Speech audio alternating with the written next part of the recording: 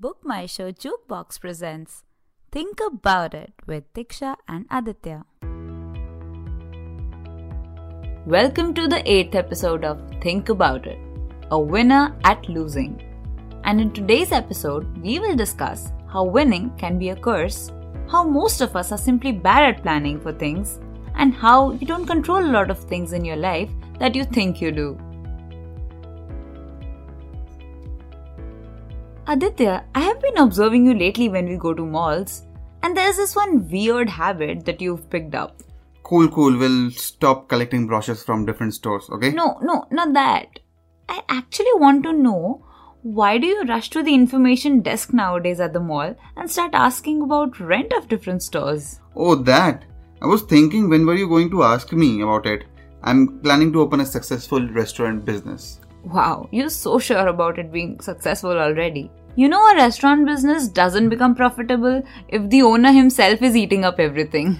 Make as much fun as you want. My concept will take the culinary world by storm. It's the next big thing. Oh, lovely. You have a concept as well. It will be a new kind of restaurant serving patos. What's patos? So I saw this in a town I recently visited. So the chaatwala guy had patty or puff without the stuffing, okay? And they would open it up and fill it with their own stuffing. So, you know, your cut tomatoes, some different sort of namkeens and all that kind of stuff. They would heat it up on tawa and will serve you hot, just like a taco. God, what towns are you visiting? I have full faith in this concept. Imagine a crispy outside layer and the filling can be anything. Aditya, you're a great friend. So let me tell you one thing. Food business is not that easy. How do you think you will survive? I just know I will. I have been following these people who made great food businesses from ground up. And they were just like me one day, and look where they are today. I am a survivor. I know how to survive. Or more the victim of survivorship bias? Is it for real? Yes, very much. It refers to the tendency of focusing more on the people who made it rather than looking at the people who didn't, and hence overestimating your own chances of making it. But I have been reading about people who failed as well, okay?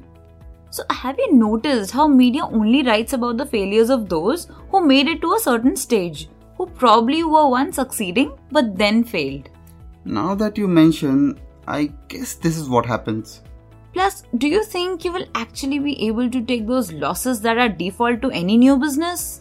I guess not. My backing isn't that strong, to be honest. You're not ready for the pain, Aditya. And no pain, no gain. Is it so? You know, this no pain, no gain philosophy is something a lot of us believe in, but probably shouldn't. Why so? Because of it will get worse before it gets better fallacy. Is that actually a fallacy, or you just join the word fallacy to a statement? No, it really is. So let me explain it to you through something that happened with me recently. Okay. So recently, I had a furnuncle. It's like a way bigger and sadist version of a pimple, but on steroids. Must have been painful. Heck, it was. So first, I consulted a doctor online. He recommended a few medicines and told me, take these. You will start experiencing a bit more pain, but then it will get better. Then a colleague of mine said, oh Aditya, you are in pain. That's actually a good sign. I had the same thing and it becomes really painful before it gets better. Yeah, I guess that's what happens in most medical conditions, right? Not all of them necessarily. So this colleague says, and when it's close to bursting out, make sure you squeeze it as hard as possible. It will be painful, but it will do you good. Yeah, my mom recommends the same thing to do. Mine too. But then I went to a really good doctor and I told him all this. And he told me how all these notions are mostly nonsense. He was the one who actually told me about this effect. But don't you think that in some cases you do face a loss, or to say pain, before something good happens? Yeah, that's what he said, that in some cases it does happen. Let's say when you are pivoting your business or taking an education loan to afford good education that will later reap good rewards in form of salary. But mostly it's a fallacy. So did he only talk or treat you as well? He did, and he did it so well. After taking his meds, no pain when the furnuncle was there, and literally I didn't even get to know when it burst. Pretty painless. Oh, this reminds me of that marketing guy we hired when we were running a site together. Or to be more precise, Traffic Generation Specialist. Oh man, what a fake title, and hiring him was one of the biggest mistakes of my life. I still remember his face when he said, "Ma'am, sir, the traffic on your website will skyrocket with the tricks I use. But before that, the traffic might actually go down like it is already going down right now." And that did happen, the traffic did go down, but it never came up in his reign. It's not hard to notice how well this fallacy is linked to the confirmation bias we discussed in first episode. People tell you it'll get worse before it gets better, and when things start going bad, instead of worrying, you actually celebrate it. Because hey, that's what the experts said after all. What you believe in is getting confirmed by your loss. But that betterment never happens. Or even if it does, probably the worsening of the situation had nothing to do with it. True, now let's get back to my next big idea, shall we? You seriously believe it's the next big thing? Okay, maybe not. I am very pragmatic in these things. Not even pragmatic, I am a bit of pessimist. So, you can say that mentally I am prepared if it doesn't turn out to be the next big thing. But are you ready for the possibility that no one might turn up at all? In reality, even pessimists are not as pessimistic as they think they are. Even they suffer from optimism bias. Yeah, you're probably right, I think. Optimism bias, or the tendency to underestimate the likelihood of bad things happening to you. It's the same bias that makes us careless about leading a healthy lifestyle, taking care of compliances, or buying an insurance, or trying a new stunt. Because so many of us think, boss, that cannot happen to me. Look, we are not saying that you should not be optimistic. It's a good thing. It contributes towards your wellness, boosts your self-esteem, and a whole lot of other benefits. Yeah, don't start becoming so pessimistic that you start having the pessimistic bias. But the next time you smoke and think, I am not likely to die of it? Or spend too much money on a party thinking, man, I don't need to save, I will be fine. Think again whether it is actually the case, or are you a victim of optimism bias? Another domain of life where this bias plays a huge role is planning. You know how you think that you will be able to study all the chapters for your exam in just 2 days, but you actually cannot? Or how you will finish that client project in X days when due to the lack of resources, you probably can't do things that fast. This is called planning fallacy. Where courtesy or optimism bias, you tend to underestimate the time it will take for you to do a certain task. And then you run into cost overruns or do not enjoy the full benefits that the completion of the task would have reaped. Stop telling others about it. If you are actually serious about doing this business, you need to plan very well how long things are going to take. Yeah, I'll take care of that. And by the way, where are you planning to open up this restaurant of yours? In the market nearby, the crowd is usually pretty good, both in terms of quality as well as quantity. But there's one issue. And what's that? You can't buy the place directly. You have to bid for it in a closed room bidding. Oh, then be careful. Don't end up with the winner's curse. Winner's curse? That sounds like an oxymoron. How is that even possible? Winner's curse is something that happens as a result of not thinking rationally in bidding-like scenarios. In a lot of biddings, people end up paying the highest amount for an asset, which technically means that they won. But then you realize that the asset's worth is way less than the amount you bid. Which means that you lost despite quote-unquote winning. The most popular example that is referred for this is the bidding of offshore oil fields. When this term was actually coined, that is in the 1950s, you could not actually estimate the value of these fields. So some companies would value the fields at $30 million, while some might value it at $5 million. And as you will expect, the company bidding $30 million would win. Which it would later realize was a huge mistake.